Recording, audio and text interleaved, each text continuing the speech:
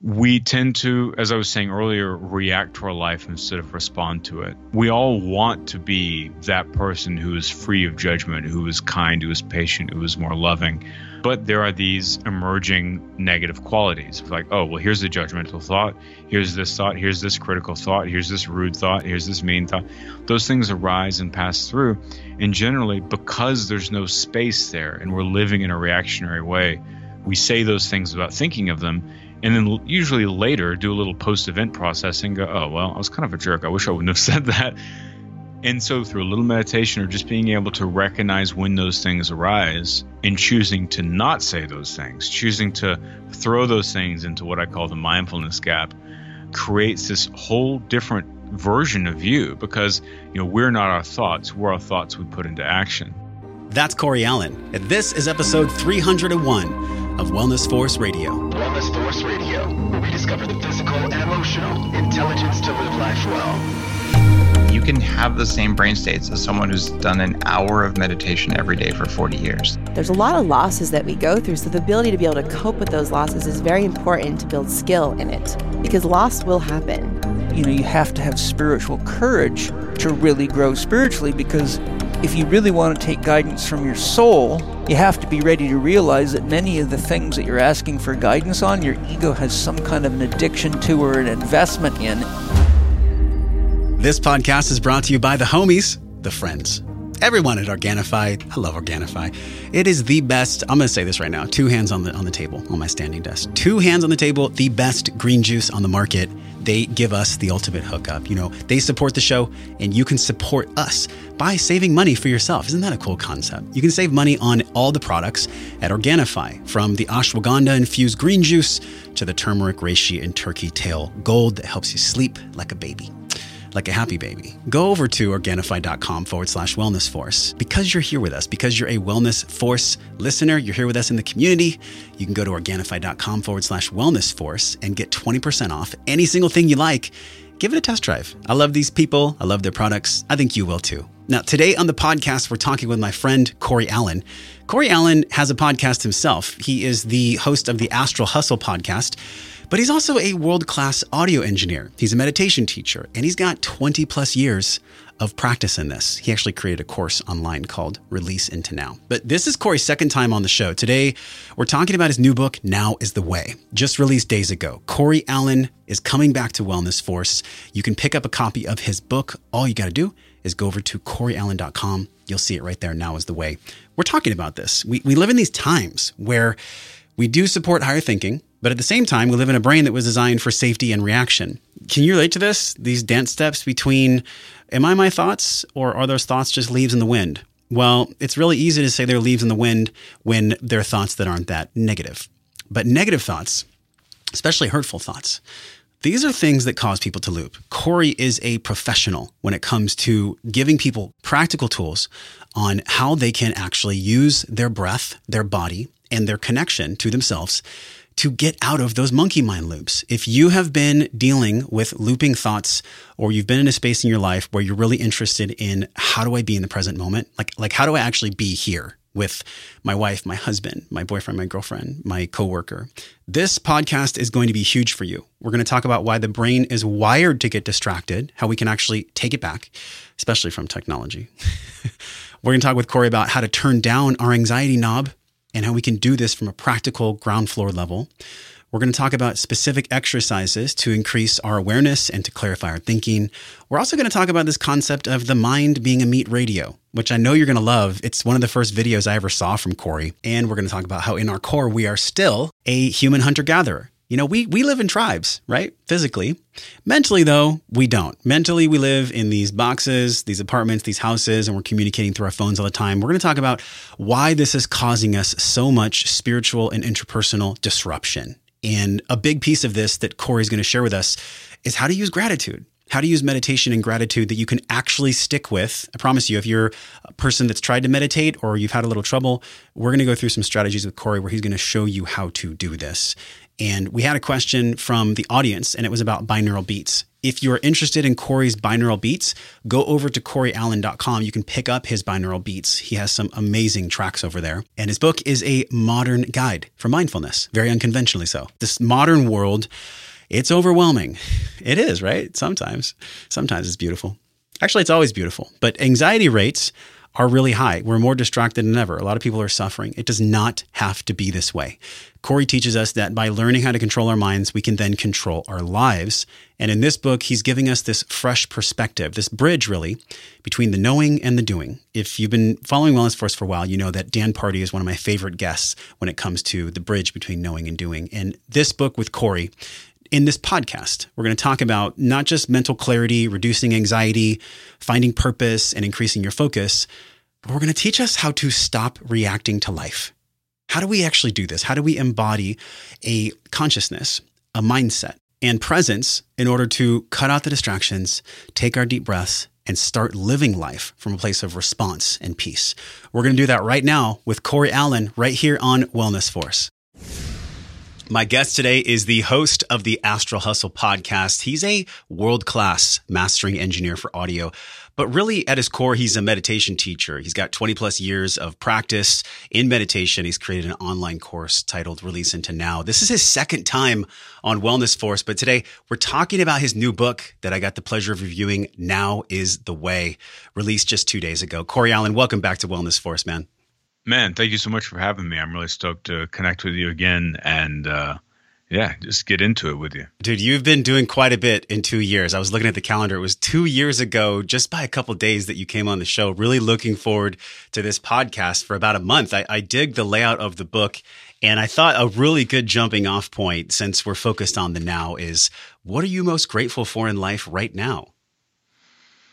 I think everyone, there's levels to it, right? I think that at my core, the fact that I'm aware at all, the fact that I'm just in a awake wave of consciousness right now, I'm really grateful for that, because no matter what I'm experiencing, whether it's good or it's painful or it's filled with whatever, the fact that I'm experiencing it is quite enjoyable to me. Because just the chances of being a human in a body that is aware that it's having an experience in itself is such a gift, that's quite enjoyable. I think that a surface level thing is that I just I deeply appreciate. I've been overwhelmed with gratitude for people like you, man, like you, people in my life that I share this life with, that we're all, because of the book, it's one of those weird situations where they're like, hey, how like several hundred amazing people, like, yeah, ask them all for favors all at once, and it's like, right. Okay, right on. Yeah. But just like, having everyone be so supportive and enthusiastic and feeling that true love and that excitement, and having all the listeners of my podcast and just my community and everything, people showing up and being like really excited. And it's just really incredibly heartening, man. It just makes me feel like I feel like I almost don't deserve it, but it's like, it's great. And the fact that what I'm trying to put out into the world really comes from the heart and is meant to help serve other people in the way that the ideas have served me. I think it's just a win-win for everybody. This reminds me, where I very first, thank you for sharing that, man, because I'm grateful you're here too. And it's inspiring to see what you've created in less than 2 years. 2 years ago, when you were on the show, did you even know you were going to write this book, or when did this book come through as a download? Yeah, I love the way you phrased it, because that's so perfect. Yeah, it was around that time I started thinking about it, and the way that things tend to happen sometimes, like I literally started thinking, I should basically the genesis of it was that I started writing these things on Facebook for a while on my public page, just little thoughts and ideas and just short little things. Yep. And that was whenever I was really getting my sea legs, kind of just figuring out the writing thing, enjoying writing those little things. And then I started thinking, it would be really cool to write a book, because around that time, my podcast is 4 years old now. So it was about 2 years old then.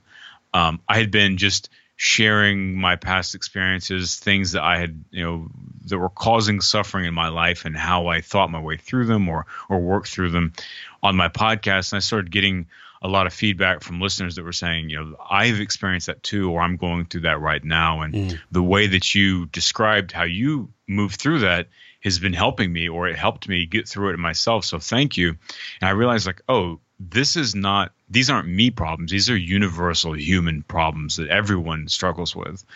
And then I thought, maybe these are things like I learned these things by myself. And I think that this is a good map that not only people that are interested in the things that you and I are interested in, but just for the human experience. Like it could be a useful map. And so I started thinking about that. And literally a week later, I got an email from someone that said, hey, I'm a literary agent. I'm curious if you have representation or if you've ever thought about writing a book. Can we have a phone call? Oh, how did you feel in that moment? That type of stuff has happened over and over. And I just laughed and was like, okay, like there's the door, walk through it, and right. You're off to the races. Did you have any fear, or like healthy fear, or was it just like, no, let's do this? I'm always a let's do this type of guy, man. I don't get bound up with stuff like that because throughout my life, like I've been making music for so long that, I've put out like 15 records since the time I was in my early 20s. And so I've been through that process at least 15 times of like chipping off a piece of your soul into something and then sending it out into the wild and just watching what happens. And I've been crushed and made all the mistakes, had all the expectations that weren't fair and that were egoic, had them all destroyed by reality, and then been humbled and then learned to come to my art and like things I create from the most genuine place, the most humble place. And really, I love that you touched on gratefulness and gratitude at the beginning, because that's everything, man. Like I appreciate and come to everything I do now, a podcast, a creative thing, whatever it might be, just from a place of gratitude, man. No matter the size, if it's someone with 1 million followers or listeners an episode or 100, it's like people are people, and this is an opportunity that you can connect with someone. This is a skill set too, is reconnecting to the fire of gratitude. We had Dave Asprey on the show, and he broke down the science of like, this is what happens to your brain on gratitude. Gratitude is probably the most powerful drug we could ever feed into our brain. And I love this, by the way. I want to bring this up, dude. 3+ years ago, I saw a video that you created, and I think it was called "The Mind is a Meat Radio," and I'm going to link it in the show notes so everybody can watch this. It's got like hundreds of thousands of views because, gosh, what's happening outside of our body, the things that our nervous system scan for, it's so imperative that internally we have a dialogue that's focused on love, possibility, potential, and gratitude. But we are slaves. And this is what you talk about in your book, man. We can become, if we're not mindful, slaves to what's happening with the stimuli outside of our body. And this is really at the crux of why your book is so powerful. You call it unconventional for modern mindfulness. But why is this so unconventional? Because I think most people understand what mindfulness is, but the way you wrote it was very unconventional. Yeah, it's unconventional. I'm glad you brought that up. It's unconventional because a lot of the books, the pillar books on presence, on mindfulness, on whatever thing around this territory, they're 50 years old, 60 years old, or 20 years old. And so I think that it was really time to take a lot of what those the prior generation they'd really broken the ground by identifying this core ethos and core pathways of this ways of thinking and how it can be applied to life. And so I really wanted to bring it into the modern world because I specifically speak to what it means to be a human living in the strange, beautiful times of now with technology, with just how everything has changed, and really address those issues specifically. Also, I feel like in a lot of books, everyone has their own writing style and their way of communicating. To me, I very much want to feel like you and I are just sitting down and like having a talk and like just chilling out. It's a very conversational, very personal, honest, and just direct, and very easy to digest, I think, because of that. And so that's another thing that makes it unconventional, is not only is it just addressing everything that's happening today in the world, but it's also doing it in a way where there isn't like a hierarchical form of knowledge that's being thrown down. It's very much a, hey, here's how I messed up. Here's how I got through it. Here's my map of how I was able to get over. And, I think this might treat you right, essentially. I love how earlier you talked about universal human problems, universal human lessons. God, it's so easy to believe in the illusion and the separation. And I remember talking about this in person for quite some time with many of my friends, where we find in our lives, I'll speak for myself, I find that sometimes I go weeks at a time where I'm believing that we're all one, and it's deeply integrated in my psyche. And then something will happen.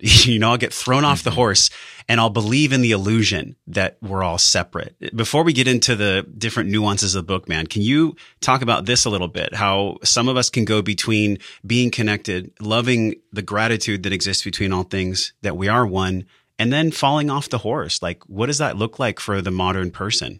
Yeah, I think that mainly it's because we get into these echo chambers of the self. I think it's an old brain, kind of an ancient brain symptom. One of the things I talk about in the book is the evolutionary hangover, and that's the fact that our brain we have an ancient brain, the amygdala and all those type of things, but then, that's the launch pad for higher consciousness, or our frontal cortex and the more modern part of our brain.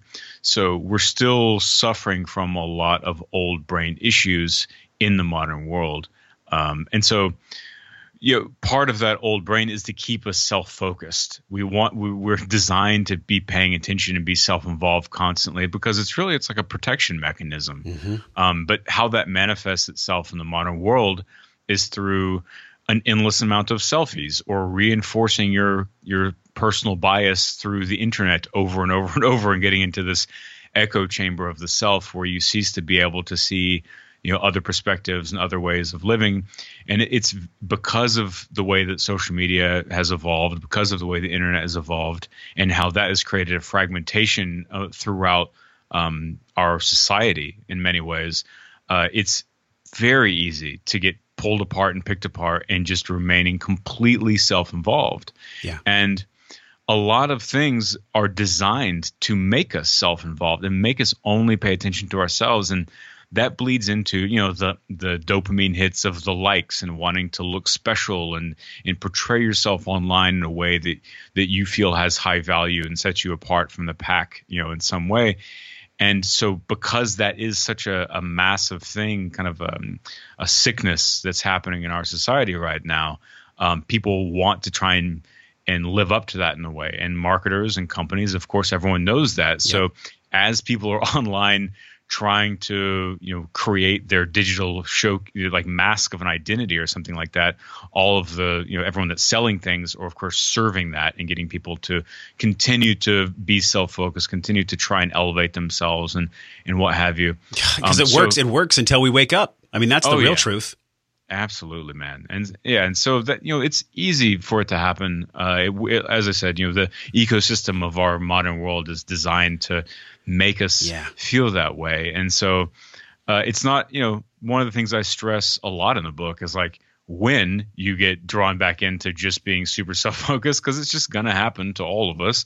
It's no big deal, right? It happens. It's a part of being human. It's a part of our brain design.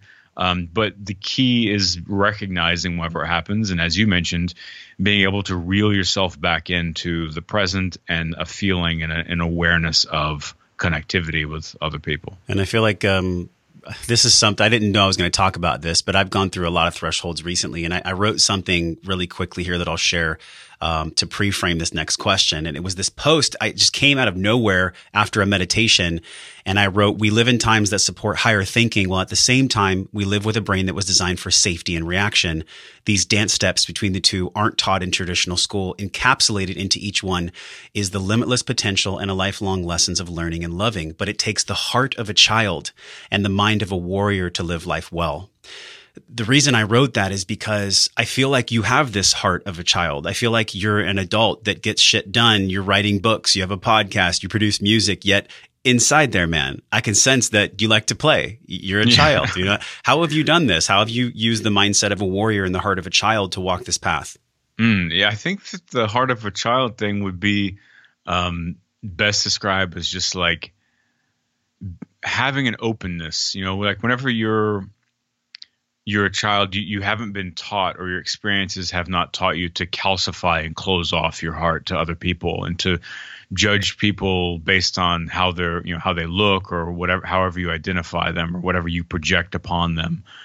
You're just there taking things as they come to you in that moment, because you haven't been shaped otherwise. And I went through a long period of being shaped otherwise.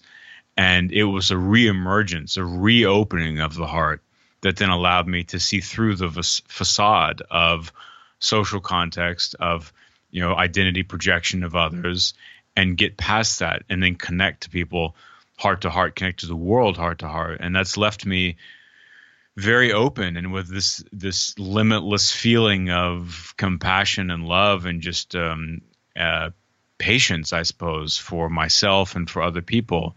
And I think that is where that kind of gleam of childlike love maybe shows up in me. It's just it's that pre-filtered presence of equanimity through love. Oh man, I love this conversation so much, because as kids we get scars, we get hurt. Like, let's be real, to be human is to have pain, but suffering very optional.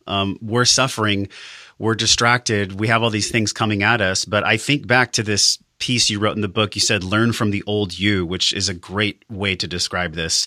You said, I was an angry young person, not in a chaotic way, but in a slow burning, silent way. And it was the way that you started to describe your process of spiritual evolution. Mm-hmm. You, at that point, what was making you so angry, so that we all can connect with that part of ourselves that was in you? Oh, sure. Yeah. Just a lot of, my environment, my family's structure. My parents were divorced whenever I was 4, and there was just a lot of chaos and anger and resentment, and some, a decent amount of trauma happening, because I was, I just was kind of a different type of person from everyone else in the rest of my family. Like, my mom and dad, neither of them were readers. They weren't interested in any of the stuff I'm interested in at all. But somehow I was thinking this way in a smaller degree, even as a child. And because of that, I experienced a lot of things. Like, one example is, like, I was, my mom put me in a mental institution whenever I was 14, because she thought I was weird or unstable or something like that. And I was like, no, I'm just yeah, exactly. Wow, I did not. So at that point, though, she didn't have the tools, obviously, to understand who you were. Definitely. Yeah. And I was like, no, I'm just creative, like, it's just like, because I was like writing like a bunch of stories and like illustrating them and drawing and doing all this type of stuff. And I was really, definitely, I was very obsessive with music and various other things like that. But yeah, it was seen as like, oh, this is a problem. And, under the guise of, she actually said, do you want to go to the mall and buy new clothes? And I was like, yeah, that'd be awesome. And instead of that, was a trick to get me to get in the car. And then she drove me to this place where I was then analyzed and like taken in like an inpatient instantly. I was like, what is happening? So, a pure destruction of trust like that, and a breaking of that, making love. How could it be more apparent that it was conditional, right? It's like not believing or trusting that. But anyway, just a multitude of experiences like that, that created a lot of trauma, feeling abandoned by my father because he wasn't interested in my brother or I, and just feeling out of sync and incompatible with the rest of the world, and suffering a lot of emotional manipulation, and, as I mentioned, conditional love, and being parented through fear as opposed through care. And yeah, so that all of that just made me a very resentful and angry and sad person as a kid. I have this metaphor in understanding your story and reading your book. It's almost like the coals of anger, the hot coals of resentment, they burn out this huge basement and capacity for love. And then when the coals are gone, we have a huge container to love more fully. And that's what I feel from you. What's your sense on that? Like, why do we go through these burning coals? All of us have this. We all go through phases like this. Yeah. I mean, I think it's it's a combination of like life is messy, right? Being an animal is messy. No one's perfect, and all of us, no matter how self-actualized you are, like we're all going to mess up. You look at someone like Alan Watts. They say his approach to child rearing was very quote unquote Zen, which basically meant it was just kind of careless and wild, and he was not like trying to parent in a conventional way. And there's been, his children have written about the struggles with that. So no one is perfect. And so we're all going to mess up, and we're all going to go through these things. And, you don't have to even go through something traumatic. Like, there's a lot of people suffer physical abuse and things like that. And you don't have to even go through something like that to that extreme to feel that same type of pain, or to have those coals, as you put it in a wonderful way, burn that capacity into you. Because suffering is relative. It's like, something small to you that you encounter will actually be is quite sizable, because it's all relative to the experience. So if I experience something that's big and you experience something that seems not as big to me, well, that thing to you is still big because it's what you've experienced, and therefore it's big, and it has that capacity to create that big container. I was recently hanging out for my mom's 70th birthday. My little nieces, 4 and 6. And talk about like feeling their feelings, Corey. Like little kids, they teach us how to feel, but they process things quickly. I mean, they'll get sad about something and then they'll shake it off, just like the wild animals do in nature. And as adults, we can tend to, if we're not mindful, if we don't have the right tools, we tend to harbor these things. We'll latch them to the shore and we'll keep them there so we can continue to be right about what happened. But there is something about being mindful, and specifically the way that you teach people through meditation, to unwrap the rope, to let go of that thing that's causing so much resentment, and to just watch it wash away. Let's talk about meditation, because that's really, from your story, what I feel transcended you from these hot coals, from the pain and everything else. I mean, meditation is the piece that really put you on this path. Yeah, that was a huge, maybe the most beneficial thing I've ever encountered as far as a tool. And I really encountered it by chance. Again, like, I had no background or influence for any of this stuff. And whenever I was a teenager, if memory serves, I overheard someone mention Nietzsche's name one time.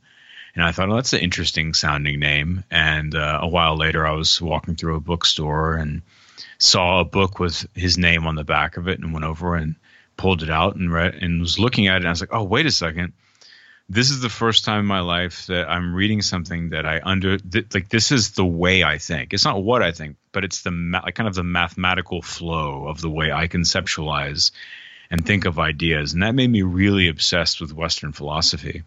And then after that, after just being complete, and by obsessed, I mean, I would read 4 or 5 hours a day, at least, philosophy every single day for years, really. And then I moved to Eastern philosophy because a lot of the Western philosophers, someone like Schopenhauer or what have you, would reference Eastern thought. And so I slowly got into Eastern thought, and was also kind of reading some of the hippie philosophers like Terence McKenna and Robert Anton Wilson and people like that. And that led me to Eastern thought. And whenever I began reading that, then I was like, oh, this is not only how I think, but this is also what I think. And that is how I began to discover meditation, was through those readings. And it's interesting that, this is in the 90s. There wasn't any real, like, you couldn't go Google and watch YouTube of like how to meditate. It's a lot easier now. Yeah. Yeah. Mm-hmm. It was very much, it's easier now, but also at the same time, it made it where I read all of these different approaches from different cultures throughout different history, moments in time. And it made it where I really was able to experiment with each approach and then remove and just extract what worked for me and what made sense, and then create my own style. And it took a lot of time and years of experimentation and going far off the edge of the cliff and coming back and all this stuff to really find out where the sweet spot was. And I think that it was more of a craftsmanship of of a path, as opposed to just sort of hitting a YouTube video and being, all right, I'm good to go now. Yeah. At least it worked out well for me. This is what I found with meditation in my life, is that thought loops come up quite a bit for me. I'm sure they do for most of us, right? But for me, I'll speak for myself. When I have a thought loop, the things that allow me to let it go is my breath and my stillness. Those are the only two things I have. And you talk about this in your book, how to break free from these loops. So many of us, we fixate on thoughts that, who knows if they're even ours, Corey? It could be like from a past life or something, right? Like some of these things that are in our brain, like what the fuck is that even doing in there? So how have you seen this with yourself, with the people in the online course, and talk to us about this thought loop, why they get stuck, and then how we can get unstuck? Yeah, I think that the thought loop is another way. It's, anxiety. It's a little bit of inner critic. It's, kind of a combination of some frontal brain things, which in essence are, it's a story. We all identify and understand ourselves through the stories that we tell ourselves about our lives. Like we're all these authors that are writing our futures and walking into them and writing the current moments. We're making up what truth is. We're assuming how other people think. We're assuming what the conclusions of circumstances that are before us will be. And that comes from another ancient brain functionality, which is our ability to conceptualize. It's very useful back whenever we were walking through the jungle and we would see a tree about 10 feet in front of us beginning to fall over on the path we were walking on. We could see and go conceptualize, all right, that's going to continue falling. If I continue walking, I'm going to get crushed. So I will stop walking. Very useful. Not so useful whenever in the modern world, whenever things have changed, our brains have evolved and so on. Whenever now we're sitting around thinking about some completely purposeless, meaningless thing to do with our job or something like that, or our relationship, that we've just made up this conceptual idea. And then because we made it up and it predates upon our fear or our insecurity or something like that, then it gains legs. We begin to come up with a story to validate it, and then we become obsessed on it because it's keeping us highly self-focused. Because we're literally, all we're doing is sitting there thinking, me, what about me? And so those things are insidious. But the way that I suggest, if they're bordering on destructive, where it's like an intense mental rumination, I suggest to get up and actually go engage with something, because you have to water that thing. You can't remove that thought because it gets too much momentum. You have to flood it out of your system by adding new things to your mind. So introducing new lines of thought, new lines of experience, and getting the body involved. So you go, like in the book, it's even something as simple as like, okay, go grocery shopping, or go work in your garden, or go do something where you have to use other parts of your brain where you're, okay, I need to think about this and plan this and strategize this. And you can kick out and kind of get that thought loop to move on and basically get out of a loop. If it's something more gentle than that, then yes, through your meditation, I think that just by breathing, sitting, focusing on the breath, you can acknowledge that thought and recognize it for what it is. And really, ultimately, the space that comes from the meditation is what gives you the perspective to see the thought loop for what it is. And once you acknowledge it for what it is, it generally will dissolve. These thoughts come up for either a purpose or not a purpose, or, the meaning of which we give it. And the thought loops that I've had, typically they're just there to teach me something. They're there to actually validate, oh, this is not true. And then that gives me peace because the thought came up to remind me that it's not true. Or sometimes thoughts come up where it's like, hold on, that's something for me to explore. Have you ever had a thought loop that took you over that you could share with us that you gave the gift of goodbye to?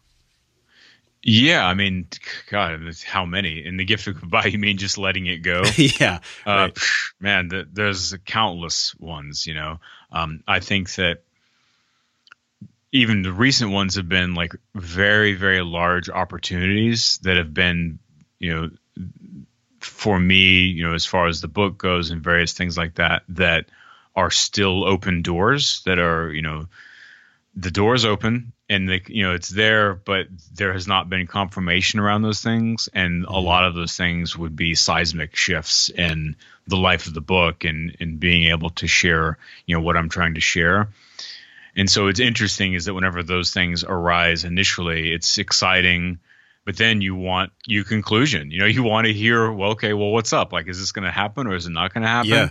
And of course, it's always going to be weeks of waiting. And so, yeah, those are interesting ones because they touch on desire. They bring up these, all of the nasty feeling, or all of the most insidious emotions and feelings in general. And so, yeah, those are good ones. Good ones to sit through. And whenever I start feeling, like, okay, I'd really like to. I'm kind of refreshing my email a lot here, Yes, we've all been there, man. There's a huge part of me that understands this to be part of the human condition as well, right? Like we're here to have these challenges, right? We're here to go through these thought loops and thresholds and growth. And by the way, congratulations on all these big things that are coming, that are already here. Oh, thank you. I'll tell you about some of them after we're done. But interestingly, so one of the things I generally remember that helps me let those thought loops go is remembering, okay, I'm kind of like stressed / excited. You're excited, but then you get stressed about it not happening now that it's on the table. And this can be for anything in anyone's life, maybe something at work or a potential, or, maybe someone you want to go on a date with or whatever it is. You get excited like, ooh, maybe we could, make this work. That would be really great. Yeah. Laughter was generally the overwhelming medicine in my mind and in my life. And so it's just generally what my brain generates to solve these equations. So I'll think about like, okay, I've got this potential. It's exciting, but I'm also like kind of stressed about it because I'm stressed about now that it's on the table. What if it doesn't happen? And I have to just remember like, oh, right. So now I'm stressed right now about what if it doesn't happen. But then when I hear that it's going to happen, then I'll be stressed about wanting it to go well. And then after it's done and it's out in the world, I'll be stressed about how people are receiving it. It's this whole game that you just can't get out of, right? It's like the moving target. And then that makes me laugh because you see the absurdity of being so wrapped up in an idea or something like that to begin with, as opposed to just letting it go and allowing what will come forth to come forth. Yeah, the monster that creeps up for so many people is that what will happen, what's going to happen. It's like the uncertainty monster. But we also need that in life. I mean, if we knew exactly what was coming, would we even need mindfulness? Right. There's a big part of my life too that can connect with this in being reminded, having like structure. Gretchen Rubin calls it external frameworks for accountability, obliger personality types. But you talk about mindful reminders, and it's cool. You talked about a friend of yours. He was working on his doctorate in molecular biology. Yeah. And you were working with him and you're like, listen, I think what we're going to do with you because of your stress load, and a lot of people can relate to this, wanting to be more present, but feeling in their physical body and their meat suit that they can't be present because the meat suit is so charged with who knows what, past stuff, current stuff, toxic foods, whatever you want to call it. And you said, why don't we just put a reminder on your phone titled Breathe. Yeah. And you're going to breathe every hour. That way, no matter, what he was doing, he would just have a reminder to come back to the present. Can you talk about some of these tools for us besides just that one? I love that one. And Breathe is fantastic because breathwork has been huge for me. Yeah. Also, his name is also Josh, which is funny. What? Yeah. So it's good that you picked that one out of there. It's just because our mind is such a kaleidoscopic type of thing.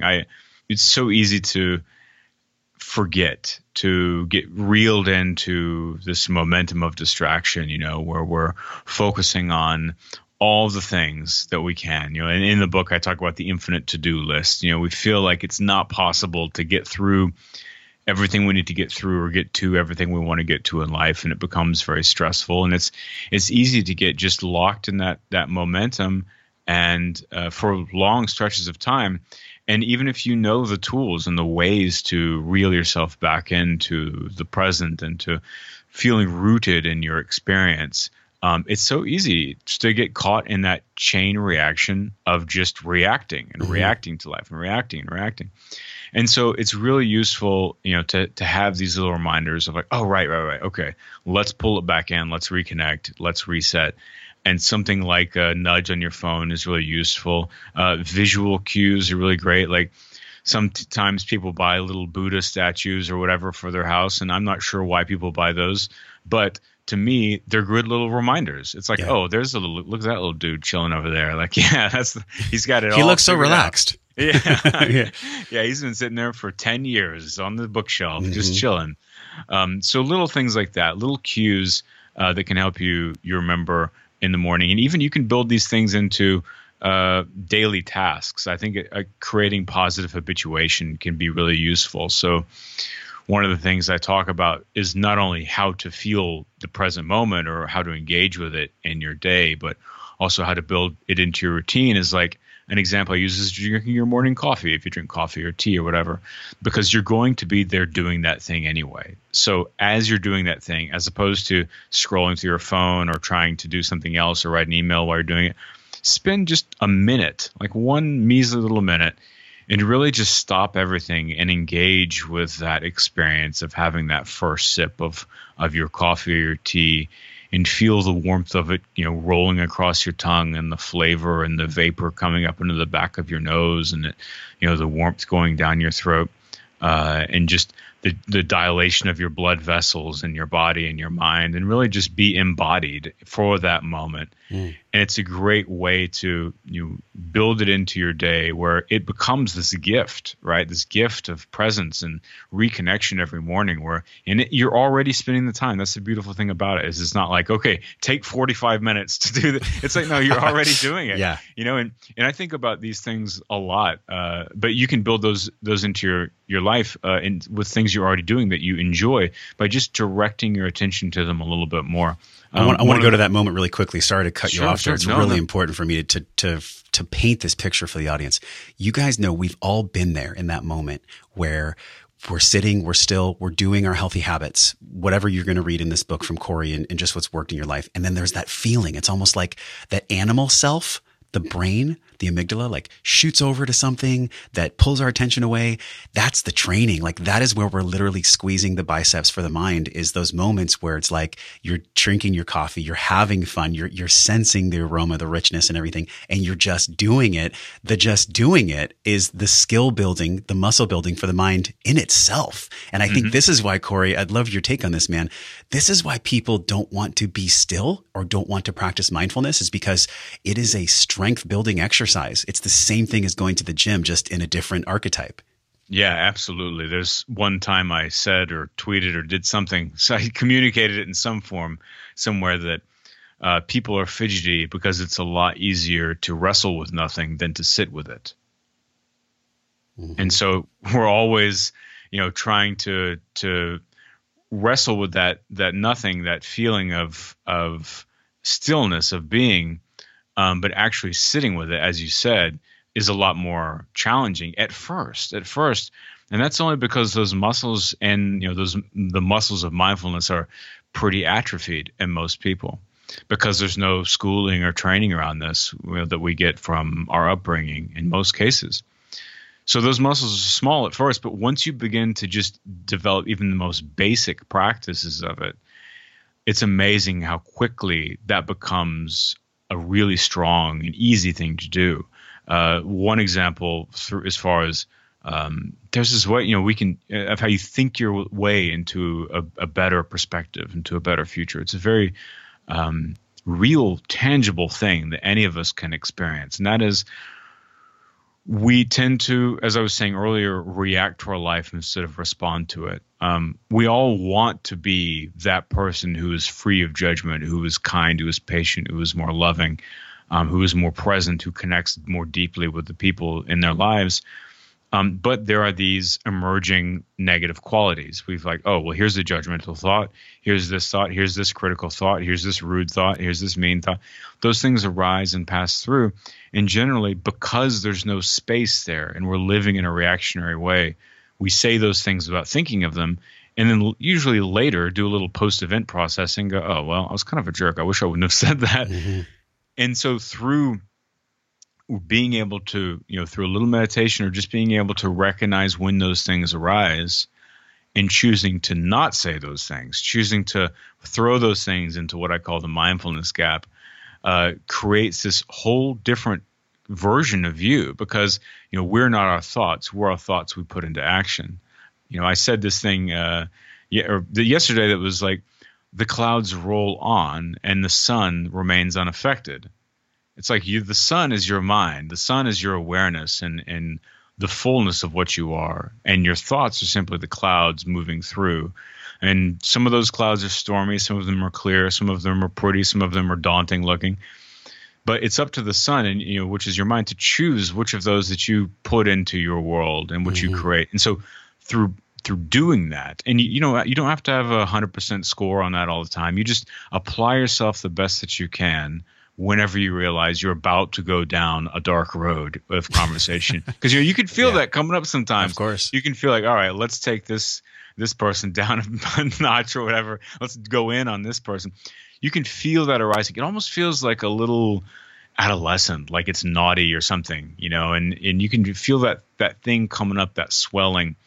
And you can let that go and just keep it moving. And it's amazing how that feeling passes and you completely forget about that thing you felt, that impulse you had to express that. But what's incredible about this is that by doing that even a little bit for a period of time, the way that the neuroplasticity of our brain rewires our brain, common thought pathways are rewired by our brain to optimize the flow of thought and electricity through our minds. And so by not indulging on negative thoughts and critical thoughts and indulging on positive ones and spreading those, your brain begins to rewire itself where you literally think in a more positive way. And those arising negative thoughts, the arising even anxieties, those things become more distant. And since your brain is rewired in a more optimistic and more open and more peaceful type of way, 24/7, when you look out of the windows of your eyes at the world, your perception of your world becomes more positive and open and optimistic. It's an unbelievable effect. And I've watched the wattage of that turn up in my life over the last couple of decades. It's a very real thing. Wow, we can literally rewire the meat radio. Doesn't matter what stage of life we're in. I mean, we can create these new pathways. And I know on your podcast too, you interview some amazing people about this, the neuroscience aspect of the meat radio and our ability with conscious thought to go into the unconscious and take an inventory, Corey, like take an inventory of like what's true and what's not. That in itself is an entire podcast to talk about, but I'm curious how you see that in meditation. In other words, when we do have things that we're exploring and they pop up in meditation and they're scary, how do we have the deciphering capability to know, oh, you know what, that came up to serve me, or that came up for me to just watch it blow by like a leaf? How do you decide which one is a focal point? I would say think about the difference between hunger and craving, right? So craving, the feeling, and that's just feeling something in the body. Craving is just wanting to eat cake because it was put in front of you. And you're like, oh, sugar, that looks good. Hunger is whenever you're depleted and you need some protein. Those are two distinct different feelings in the body. Whenever something arises and in your meditation or even in your walking life and you feel that it's a craving type of negative thought, that's one that you just let pass on through because it's like, all right, I'm not going to have that piece of cake, I'm not going to indulge that sweet tooth right now. But when the thing feels like hunger, then it's like, okay, this is something I need to address. This is something I need to sit with and understand why I'm feeling that way and begin to, have a dialogue with myself about this and investigate it. That's powerful. And the more we exercise that faculty, the more that we are actually choosing the outcome. And you talk about this in the book too, with we're kind of an author of the story here. We're literally writing this minute by minute. And I'm curious where somebody can actually begin to write the new story if they're just like, wait a minute, I realize that my monkey mind, these thought loops that come up, they're not actually mine. Where do they begin to write the new story? Like, is there a focus that you guide people through in your course? Or I don't know if you work with people one-on-one ever for mindfulness. Do you ever do that? I don't. No. Okay. So in your courses, have you had common threads come up where people go, wow, thank you for showing me that story isn't mine. Now, where do I begin? Yeah, well, yes. And also I'd say anyone listening can begin at this very moment because it's just a matter of realizing that your head is underwater and pulling it out. So we go about our entire life with our head underwater, and the waking up metaphor is just stopping and realizing, oh, wait a second, I can choose to author my future starting right now. And all of those thoughts, all of the critical thoughts, and the whole dialogue in your frontal brain that's becomes stories of disbelief of the self and whatever, or that things are quote unquote a certain way and that they can't be changed. That's all total illusion. It's all nonsense. It's all a negative self-talk. To sit and realize, like, all right, I am going to, and I have done this with myself many times in life. I've sat down and just out loud said, here are my intentions. Like, from now on, I am not going to, like, I'm holding myself to this ethos. I'm not going to, anytime I can prevent it, I'm not going to be negative or be critical of someone just because. I am going to do everything I can to be constructive, to spread, the heart message, to spread what I have learned, to be useful, to be a good person, and to be a light in this world. Like, that's my ethos. I'm sticking to that, and I even like to raise the stakes, because I'll go, if I go off course on that, then I want everything I've built since I decided this to burn to the ground, and for me to be humbled and start over. Talk about raising the stakes. Yeah, I like to make myself accountable. Okay. And so you don't have to get crazy like that. I like to garden with a flamethrower sometimes, but you can just stop and say, hey, I can change it today, right now, and you really can. Not to sound like an infomercial or something, but it's truly that simple. Yeah. You just have to decide, and doesn't mean, in fact, you won't be completely different tomorrow or even a week from now. That's not the point. Like, life doesn't work that way. You don't go from a seed to a flower in 10 minutes. It takes time, and nurturing, and patience for the thing to grow. But the equation for actual growth I put in the book is consistent action plus time. That's how you grow. That's how you create real change. Yeah. You just put that one foot in front of the other and make a tiny, tiny step every day. And you just keep doing that every day.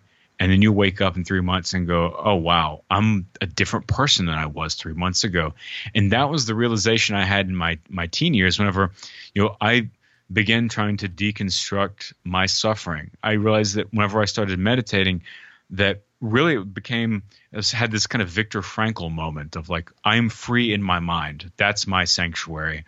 And meditation became the space of no matter what's happening outside of my body, inside my body, that space is mine. And I'm going to make that like a holy place, a place where I can let go of my pain and have peace and find like the love that I want in that space. And that's why I became so dedicated to meditating at such a young age. And as I continued to do that, I thought, well, what is it that's happening right now? Like, what is it that's changing? And I realized, like, oh, my mind, my way of thinking is changing. So let me go read about the mind. So I got tons and tons of books on neuroscience, on psychology, on semantics, on linguistics, and then even on kind of some more mystical stuff like Crowley or whatever it might be. Just really trying to get the Sufi mysticism, get the whole collection, the ensemble of brain stuff. Like, what falls under the umbrella of consciousness? What is the radio signal that all my mind is coming from? And I started learning about that. And the more I learned about those things, the more I realized that it's a matter of choosing and, walking that path and creating those little changes. And then you can begin to see, I began to wake up to the fact that I was becoming a different person. And I thought, oh, wait a second. Like, I'm way less angry than I was 3 months ago. I feel way more calm and like less reactively sniping and like just kind of jabby at people, less of a dick, the same thing happens physically, right? People that lose weight the right way, and by I say the right way, I mean like treating your body with a sacred honoring and care where you're letting it go slowly. They don't notice it till they're like 10, 15 pounds done.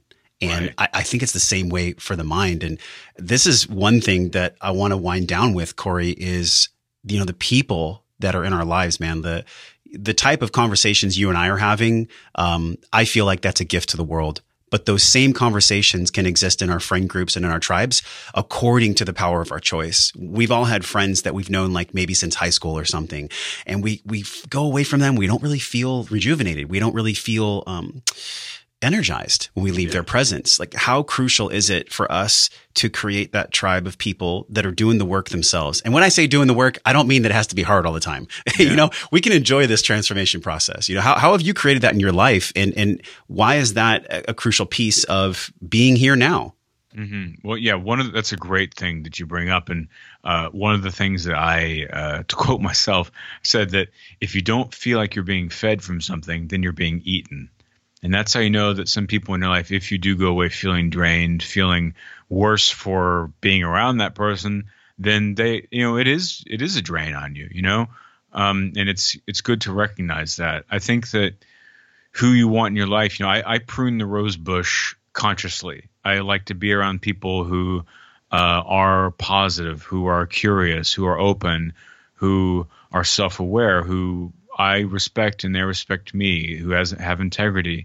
And those are the people I choose to spend my time around and share my time with, because I know that we're going to be helping each other. I'm also very interested in lateral friendships. There's these, sometimes as you described, you can be the one that's always giving and someone else is the one that's always receiving, or you can be the one that's always receiving and the other person is always giving.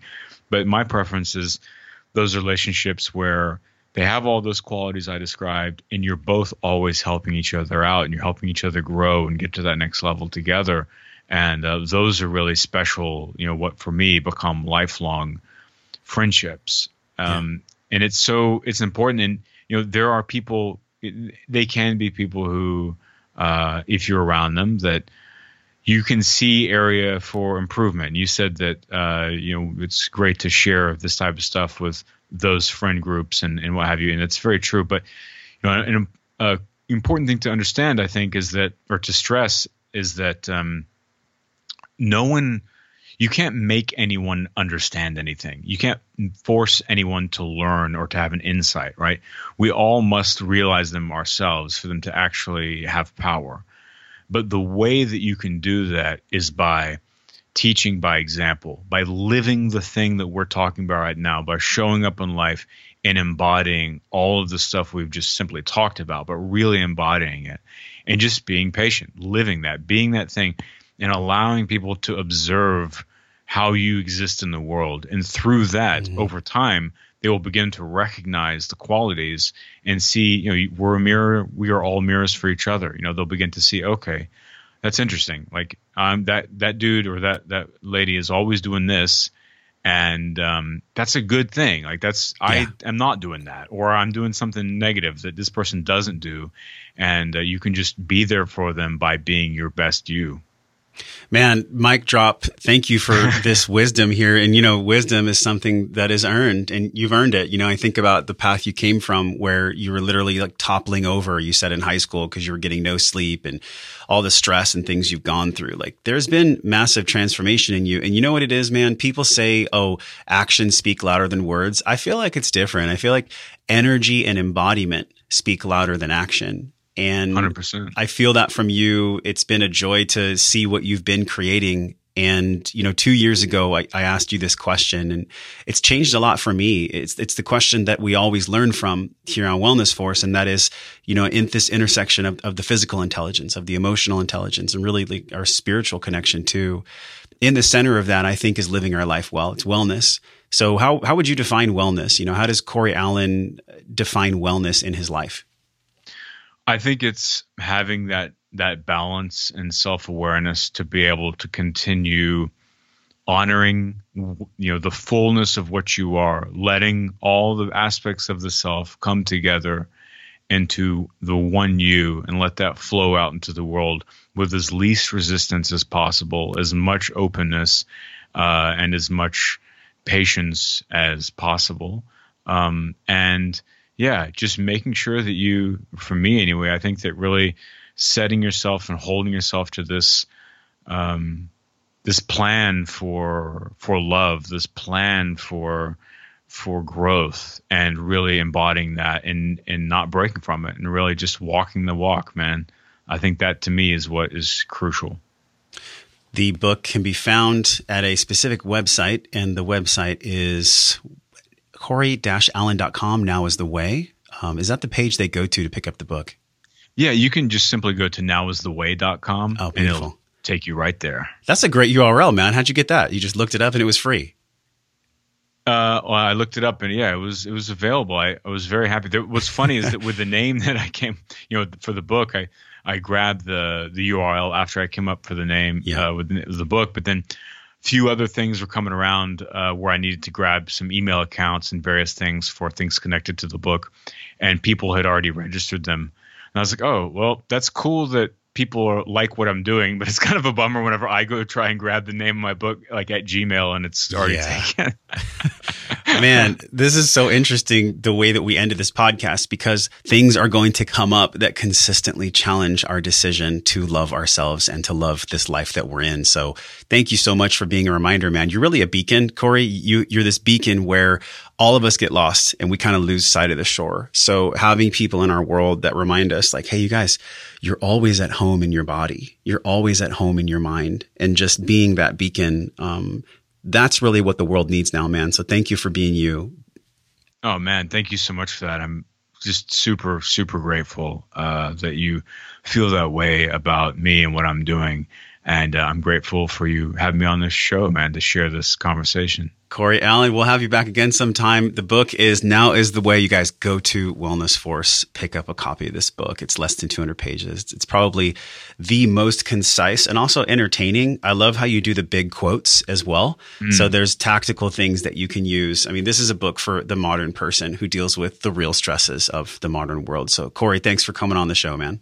Thank you. Hey, thanks for listening to the show, my friend. Everything you learned on this podcast starts with your morning practices. So from over 300 world-class guests, we pulled together 6 simple yet powerful morning practices down into a 21-minute system, guaranteed to increase your vibration and the way that you feel every day. Get this free, powerful guide over at wellnessforce.com/M21. And if you love this show, share it with somebody. Share it with somebody that you love or that you care about. You can support the show easily by leaving us a 5-star review on iTunes. Just go to wellnessforce.com/review, or if you're on your phone, just tap it, hit the link in purple that says review this podcast. And the journey does not stop here. We're continuing this discovering process in our private Facebook group over at wellnessforce.com/group. You can be a part of it. You already are. All you have to do is join us at wellnessforce.com/group, and I will welcome you at the door. Now go out into your life and live your life well. And until I see you again real soon, I'm wishing you love and wellness.